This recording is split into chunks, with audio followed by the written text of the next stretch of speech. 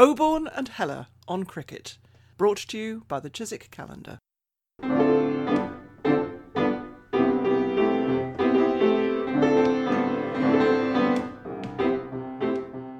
Hello, it's Peter Oborne in Wiltshire in lockdown. In fact, more than a month into lockdown and more than 3 weeks into what would have been, in normal circumstances, the cricket season. Hello, this is Richard Heller, also in lockdown in southeast London, and reeling from the news that there is to be no professional cricket until July the 1st at the earliest in England, and no recreational cricket of any kind until further notice. This is very hard to live with, particularly since the weather recently has been such lovely cricketing weather. But I do have one rather good piece of news. More than that, it's a world exclusive, which we will attempt to bring you more of. And that is the news that Julian Assange has accepted an invitation to become a member of the Quito Cricket Club. Julian Assange is the founder of WikiLeaks. He's in Belmarsh prison at the moment, resisting an attempt by the US government to extradite him to the US on espionage charges. Quito Cricket Club is in the capital of Ecuador, and it's apparently, according to Wisden this year, it sent an invitation to Julian Assange in Belmarsh to become an honorary member. That appears to be some sort of statement that it doesn't like the decision by the new president of Ecuador to eject him from the Ecuadorian embassy, which happened a year ago. And Julian Assange was sensationally thrown out of the embassy, national, worldwide pictures and all the rest of it, after the country's president, Lenin Moreno, called him a stone in the shoe. But anyway, Quito's response to that is to invite Julian Assange to become an honorary member. Richard, that's good news, isn't it? Very good news. Good news for Julian and good news for Quito. According to Wisden, he's got quite a cricketing background in his family, Julian Assange, and I believe he's rather proud of it. But do you know anything more about his own cricketing career? He was born in Queensland. I imagine he might have played, in his early life. Well, I've been in touch with the Assange team with these questions, and what they said was that they hadn't received the invitation. His letter of invitation did not arrive at Belmarsh, so I passed on the fact that the letter had been sent, and I've got the message for the world now that he's accepted this invitation. And so he is now an honorary member. Now, then I asked, what are his own cricketing credentials? But I haven't got back the answer on that. So, you're responsible for his membership of Quito, which is a very impressive thing for both sides, but he's going to find it, if hopefully he's ever able to take up the invitation to play for them, he's going to find it quite challenging playing up there. Quito is 9,350 feet above sea level. Not much swing available for him up there if he's a swing bowler, and it must be quite difficult to bowl long spells at that altitude. Indeed, Wisden describes it in the following terms. Should Assange ever make it to Quito, he will find a vertiginous backdrop for breathless games of high-altitude cricket. Matches take place on a bumpy field inside Park Carolina, in front of shirtless bodybuilders, a large portrait of Pope John Paul II, and 2 active volcanoes. Well, an inspiring setting. You've played some cricket at even higher altitudes than that, haven't you? Well, on our cricket tour of Pakistan 3 years ago, we played a game of cricket at 12,000 feet, the Shandur Pass, driving between Gilgit and Chitral. And we played against the local village on the local polo ground. And it was a great game. Such a fun place to play. We were welcomed so beautifully. And it is true that at 12,000 feet, the ball does not swing, but if you hit it, my word, it goes. Well, I'm glad I didn't experience that when I was bowling. I think it might have left the Himalayas altogether if I'd been playing up there. The Hindu Kush, not the Himalayas. Excuse me, the Hindu Kush. It might have made it to the Himalayas if I'd been bowling. We lost, of course. We were playing tape ball, I should emphasise, not red ball. Cricket.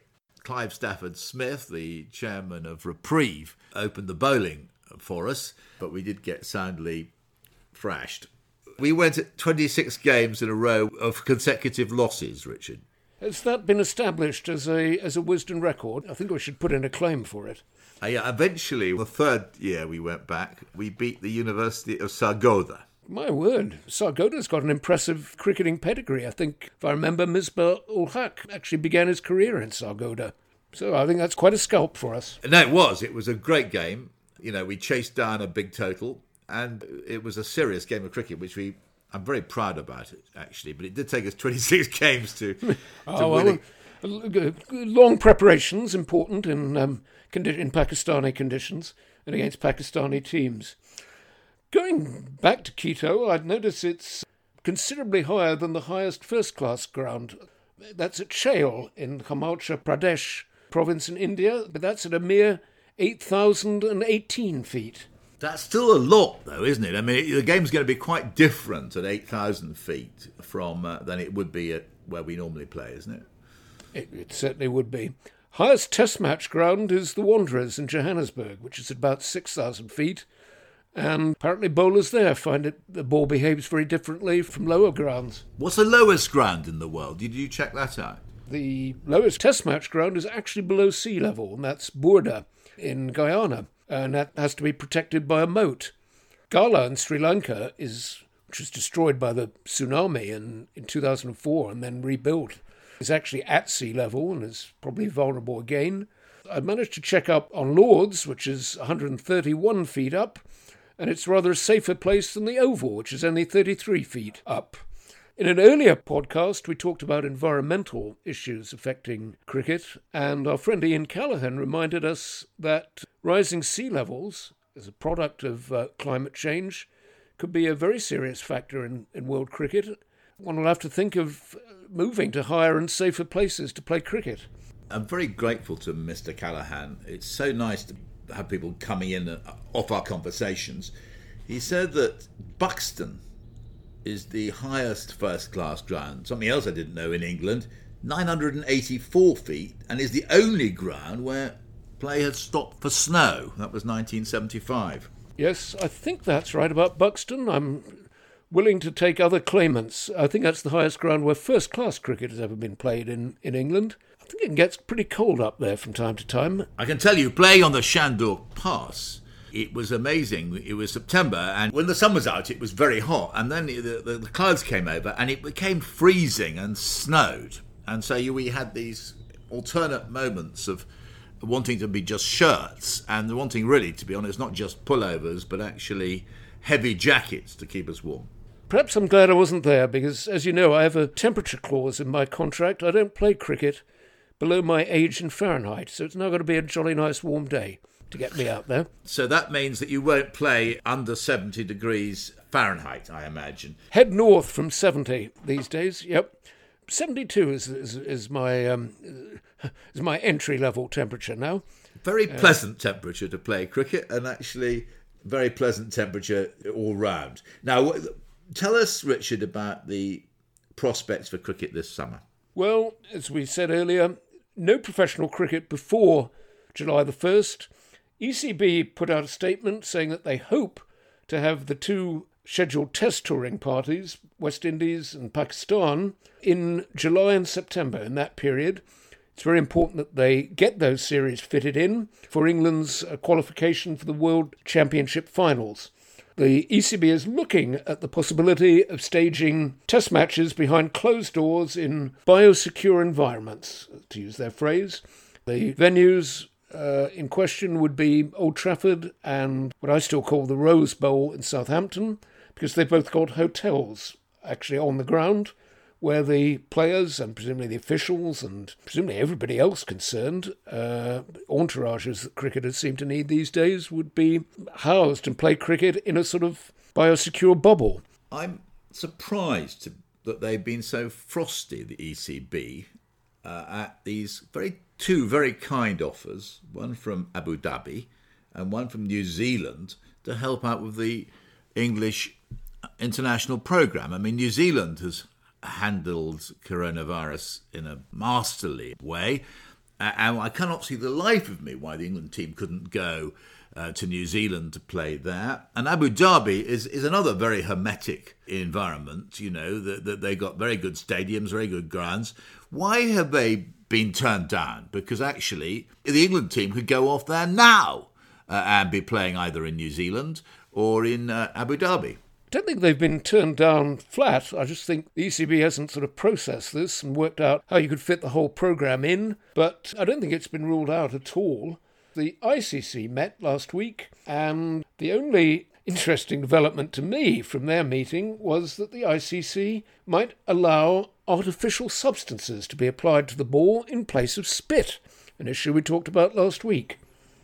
And I want to move on that conversation to a letter I've had from Peter Ford, the former British ambassador in Syria, who has sent quite a detailed appraisal of coronavirus, hot weather, and prospects for cricket. He has sent us a map of COVID incidents in the cricketing world. And it's an absolutely fascinating map. And he's given us a table which enables us to assess incidents of coronavirus in test-playing countries. And the figures are quite amazing. So it's 1 per million COVID death rates. Afghanistan, 1 per million. Zimbabwe, 0.3 per million. Bangladesh, 30 per million. Sri Lanka, 0.3. Pakistan, 57. India, 0.6. New Zealand, 4. Jamaica, 2. There's no figures for the West Indies as a whole. Barbados, 26. South Africa, 1. Australia, 3. England, 299. And I haven't got the figures here for Ireland. Now, that is done not just by anything fluky about this. According to our man in Damascus, this is because COVID is susceptible to heat and to sun. And he cites the US Department of Homeland Security, which sounds an authoritative sort of source. Their research has shown that, quotes, our most striking observation to date is the powerful effect solar light seems to have on killing the virus, both surfaces and in the air. Now, I should stress all of this is speculative, but these figures produced by Peter Ford, the former ambassador in Damascus, seem to me very striking indeed.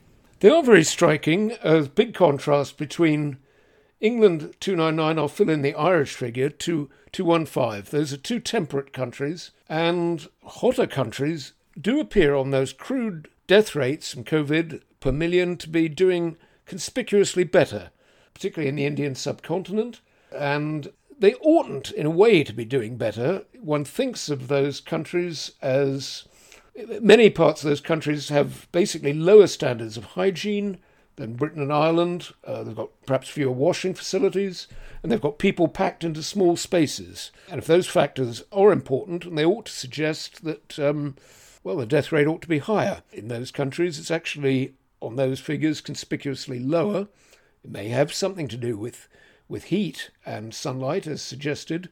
You've got to be very cautious with any recorded death rates from COVID, because standards of recording and criteria for recording as COVID deaths vary so much from country to country. But it is quite a big gap between the English and Irish figures and the figures from hotter countries, and it just may be that the future of cricket for a while lies in seeking heat and sun. This theory being presented seems to me to be dangerously similar to something which Donald Trump, in his garbled and obscure way, was attempting to say at a press conference last week, wasn't it? Indeed, but just because a theory is presented to Donald Trump doesn't necessarily mean that it's wrong. Other possible salvation of world cricket, though, might be the Central Asian Republic of Turkmenistan. Sorry? Turkmenistan, a country on few people's lips, but Turkmenistan, under the guidance of its great protector and ruler, has actually recorded no cases of COVID whatever. And as a result of this, they've been playing football, but they've been playing football with live spectators, thanks to the protector's wise regime for preventing COVID. You are always a source of fresh information, Richard. very significant contribution to the world struggle. The protector, who's called Gurbanguly Berdimuhamedov, has kept the virus away. Not a single case, and it's all because the people have been following him doing his exercise videos. He's issued exercise videos of himself weightlifting and bicycling, and he's also advised them to burn a local herb called Uzalik.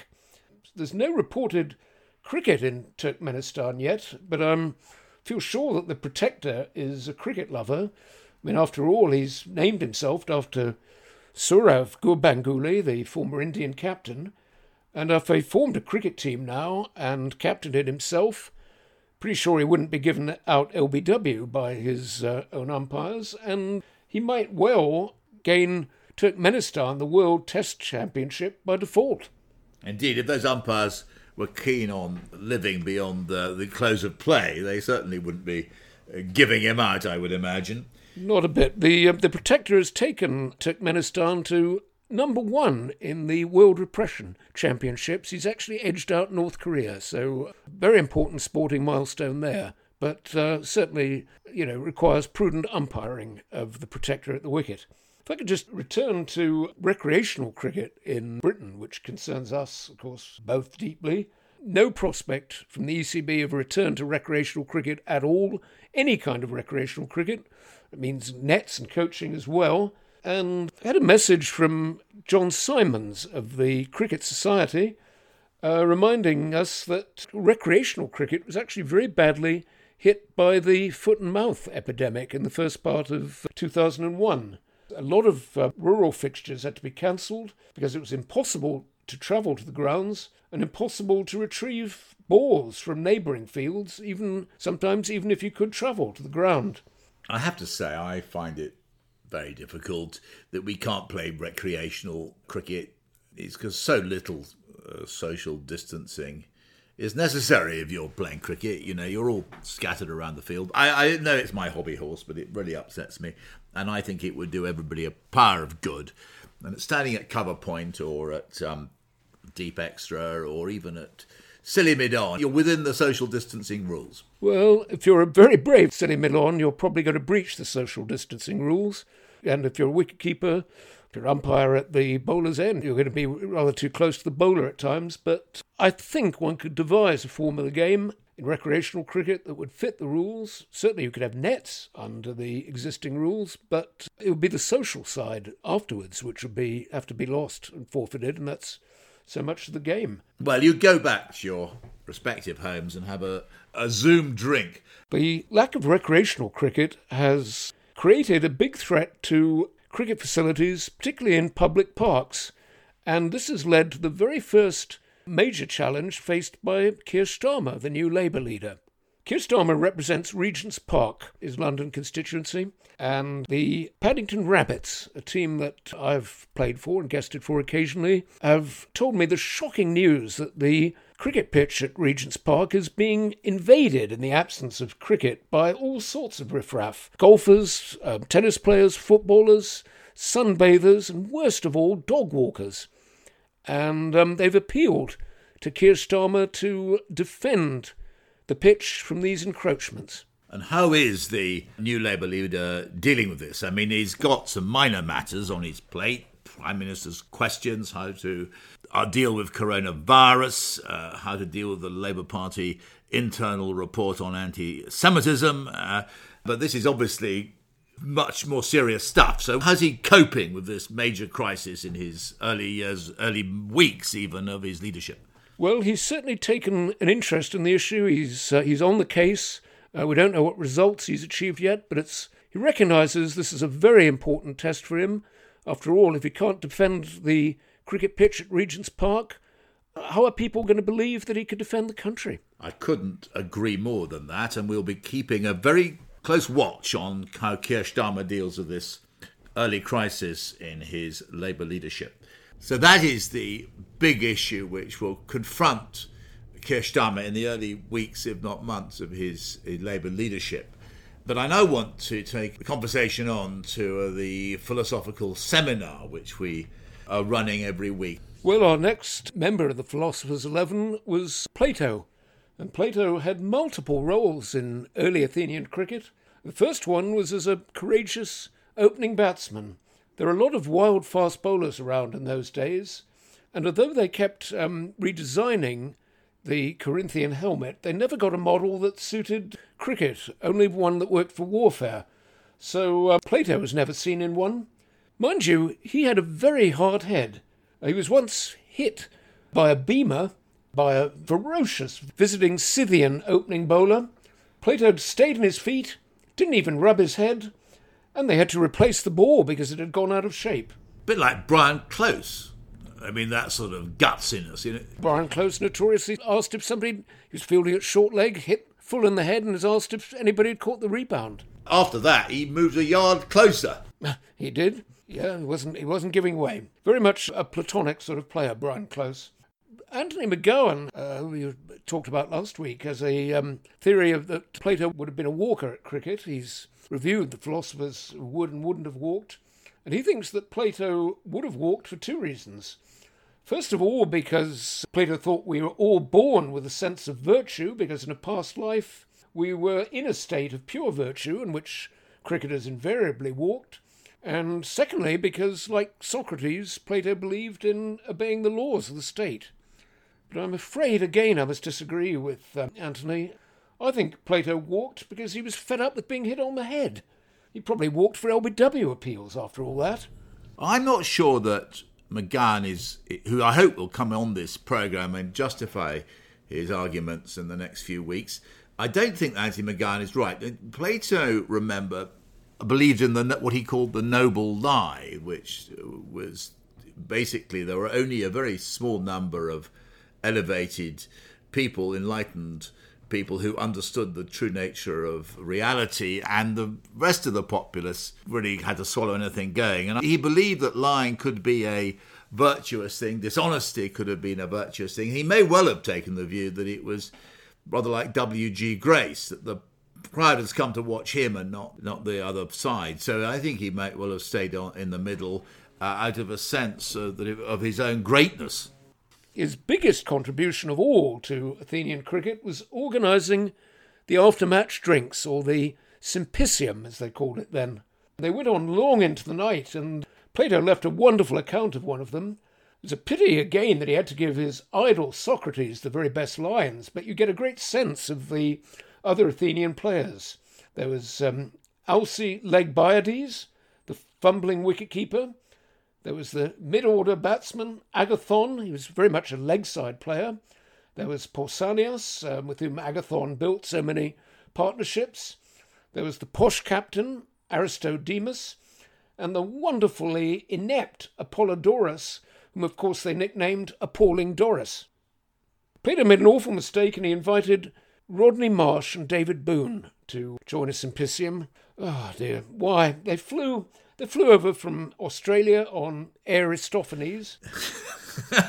Yes. 15 hours then, with a refuelling stop for the birds.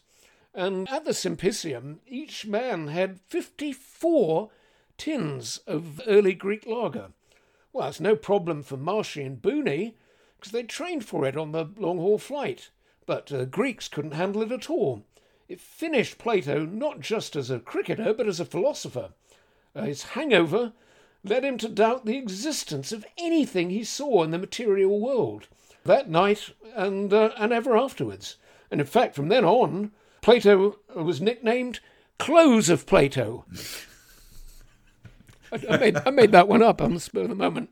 Now, moving from one great figure to another, from Plato, I want to turn to Field Marshal Lord Bramall, who we talked about a few weeks ago and had a lifelong love for cricket.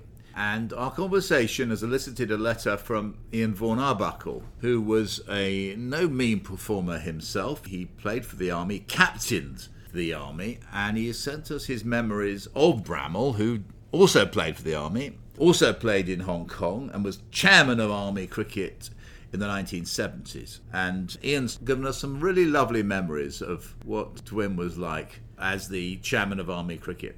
They are lovely to read. Very good cricketer, Dwyn Bramall, but also very observant, very punctilious in the standards of the game. Ian says Dwyn Bramall was chairman of Army cricket in the 70s. He was then a general, and Ian was captaining the Army against Hampshire second 11, and dreadful thing, a lot of the Army players took their shirts off. And suddenly, says Ian, I saw a black limousine drive through the gates, and I recognised it as Dwyn Bramall's staff car.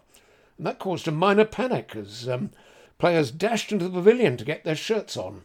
Ian says he sort of intercepted Bramall and gave him a rundown of the game, which the Army is about to win. And he thought he might have sort of got away with it all. They had a cup of tea together. But just as Dwyn Bramall was about to leave, he expressed his satisfaction how things are going. But as he was about to drive off, he said, "By the way, Ian, I saw some players without their shirts on." So he missed nothing, probably why he was such a good military leader. I must say that I want to say a few words about Ian Vaughan Arbuckle, who after his distinguished army career, and then he joined the Foreign Office, and after that he became a ICC qualified umpire, and he is our team umpire, and he is a real martinet. We aren't perhaps always the best disciplined or best dressed team, but having Ian as our umpire gave an authority and respect to our team, which we didn't always entirely deserve, I felt. He certainly did. He was a very fair-minded umpire, as I discovered on several LBW appeals by the opposition. We're getting a lot of contributions from listeners, which are very much welcome, and please keep them coming. But we've had a particularly important one from our former journalistic colleague, Simon Walters. Simon's written in following our discussion of Nawaz Sharif's playing cricket, in which we just talked about the ball being, quotes, escorted to the boundary. Simon says that this reminds him when he was the Sun correspondent in Harare, with the British lobby correspondent, accompanying John Major to the CHOGM, the Commonwealth Heads of Government meeting in Harare in 1991, when John Major was Prime Minister and asked to take place in a charity cricket match in Harare, which involved not just John Major, but all the keen cricketers among the heads of government, which included Bob Hawke of Australia, Nawaz Sharif of Pakistan, and various otherwise.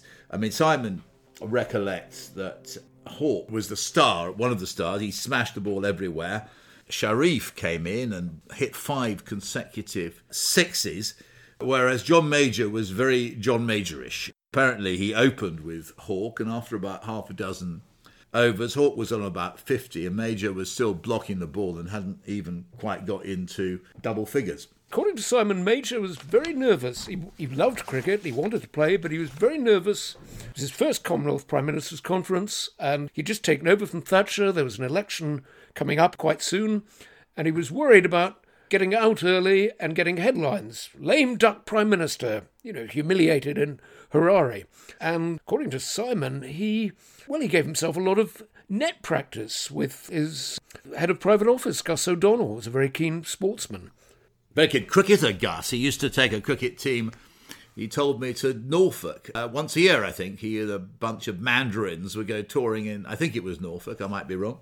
Very, very keen sports. I think he was a footballer as well, Gus O'Donnell. He was an all-rounder. And I think a man very much after Major's heart. I think they got on very well together. But he gave the Prime Minister a lot of practice. And also, according to Simon, the other secret of the match was that they'd arranged for a lot of school kids to be the bowlers at the politicians, and the school kids were primed to bowl sort of lollipops and long hops and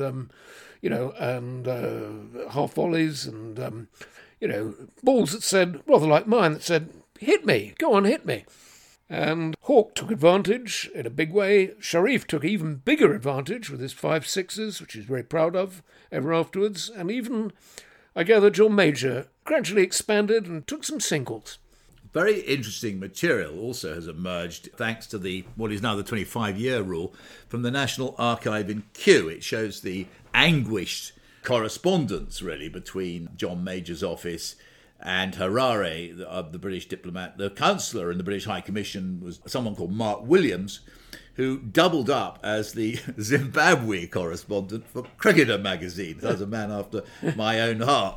He said that the British High Commissioner was very taken with the idea, but Prendergast wrote to Stephen Wall, John Major's private secretary, suggesting that the idea of any cricket match at Victoria Falls was a non-starter.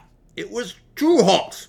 There's no ground there, and I understand the Prime Minister's knee is not up to a long innings. So Prendergast, typical bloody diplomat, tried to kibosh the whole proceedings and thought they would make do with an informal supper party, but Stephen Wall and Major and Nawaz Sharif insisted that they would have a cricket match. Good for them. Well, good for them. And they didn't have it at Victoria Falls, did they? It happened at the Harare Sports Club. The politicians opened. According to the timetable, the politicians played for only 10 minutes, which is enough to Nawaz Sharif to hit his 5 sixes, which was served up to him. And then some famous international cricketers took over. Clive Lloyd was there, Graham Hick and David Houghton. It was a big success. It raised, I think, £70,000 for local charities. And Mugabe watched, and Mugabe loved cricket all his life, didn't he? And they all agreed that cricket was a great bridge between all the Commonwealth. Robert Mugabe did love cricket because he had this romantic view of Britain, which is quite surprising given his vindictive policies. But he saw cricket somehow as representing a misty vision of 19th century England, which he took with him, really, I think, to his grave. He'd got on very well with Christopher Soames when he was the British envoy there, and he just loved the British, although he obviously fell out rather seriously because of his human rights policies. John Major, his cricket was very good. As a young man, he played a lot, and he once nearly scored a century in Jos in central Nigeria. And I know this because I went to Jos to make a film in about 15 years ago.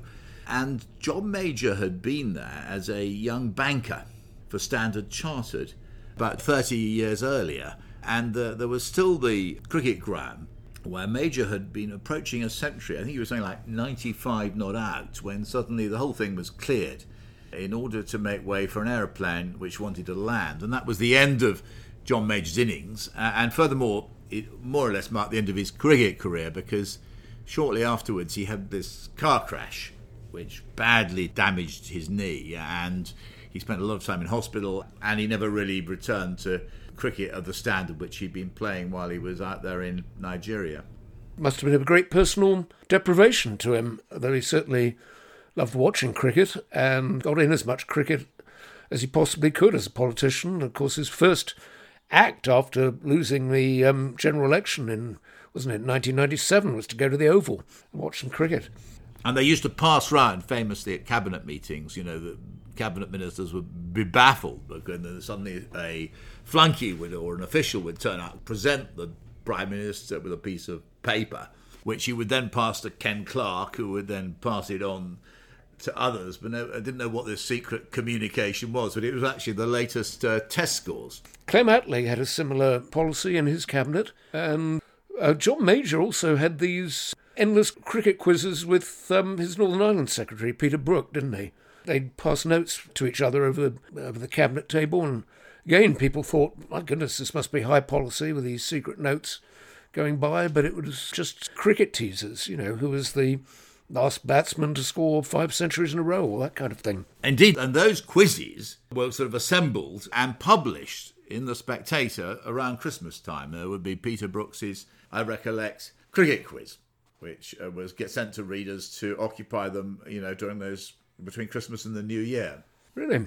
Apart from John Major, the cricketer, Simon's also given us a lot of insight into the current Prime Minister, into Boris Johnson, the cricketer.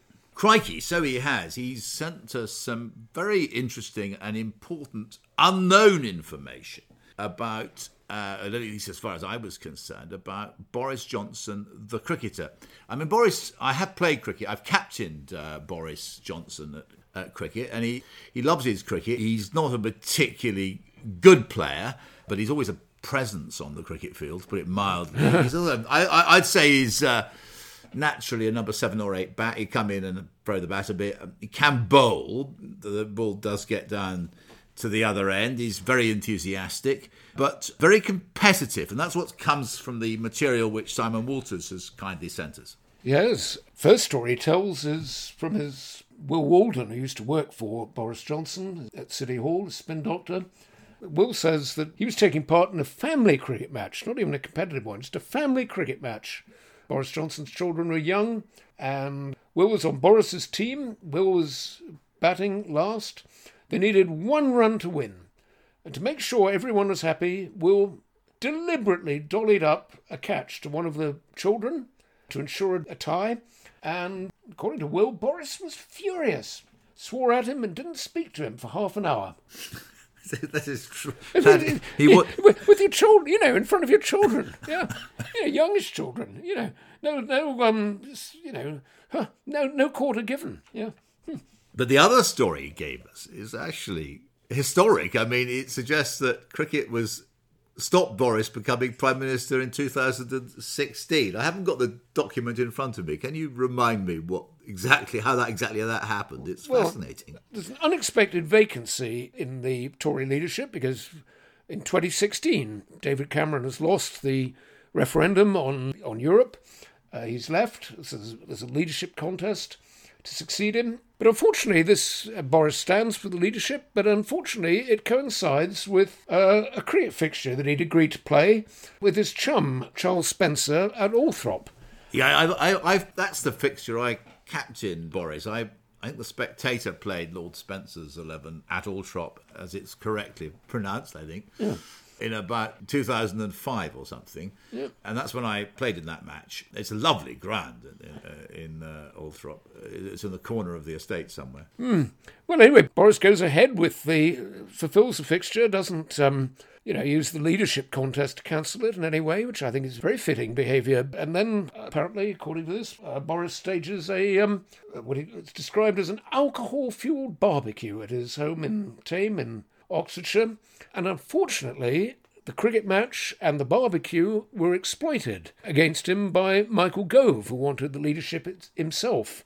Gove said, this shows he's not a serious contender for the leadership. I mean, this is, he's a frivolous lightweight. Vote for me instead. And this is what led Gove to sort of stab him in the back so publicly, and probably as a result denied Boris the leadership for 3 years, as it turned out.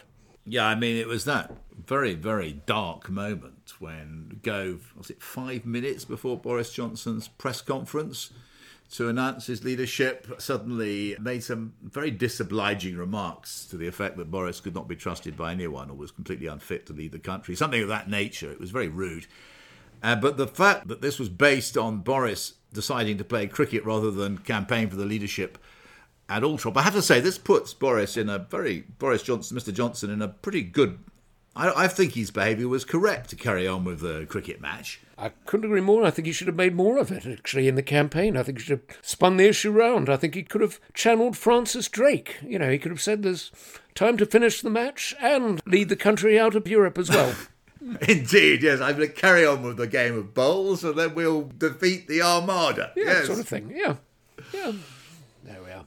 Earlier this week, Boris Johnson has just had some good news. His fiancée, Carrie Symonds, has just given birth to a son. What we don't know yet is whether the little chap's an opening bowler or a left-handed batsman or an off spinner, but I'm sure this will be revealed in due course. This takes me on to a grievance I've harboured all my life. When I was born, my grandfather was a member of the MCC. And he offered, which you could do in those days, to put me down for the MCC at birth, which would have meant probably when I got to about the age of 20 or something, I would have become a member. And my mother said, no, you shouldn't do that, because how do you know that he'll be interested in cricket? And so I wasn't put down for the MCC, and I'm still not a member. of the MCC, because I've never quite got round to... I think I once was given the papers and didn't fill them in right or something. So anyway, I'm still not a member of the MCC. All that, but I could have been a member since I was, in my late teens, probably. What a tragedy. I could have been a contender, I could have been a member. I snuck in the 70s. It was a lot easier, apparently. Well, it must have been for me. And I was told years later that, told a committee member what year I'd got in. He said, oh yes, it was a very cold winter then. We needed to get the membership list up again. One last thing, Richard. We've continually having people writing in, ringing in, texting in. They want to know can you give us any more information about Jeffrey Archer? No, afraid not. We've just received a super-duper injunction from the firm of Shillings and Pence, from a party we cannot name for reasons we do not know. It's so super-duper, we don't even know the court where we're allowed to challenge it. So it has to be continued silence on Jeffrey Archer. And his run-out. And his run-out and the horror of horrific events afterwards. All embargoed. And it only remains for us to say, from me, goodbye. And from me, goodbye too.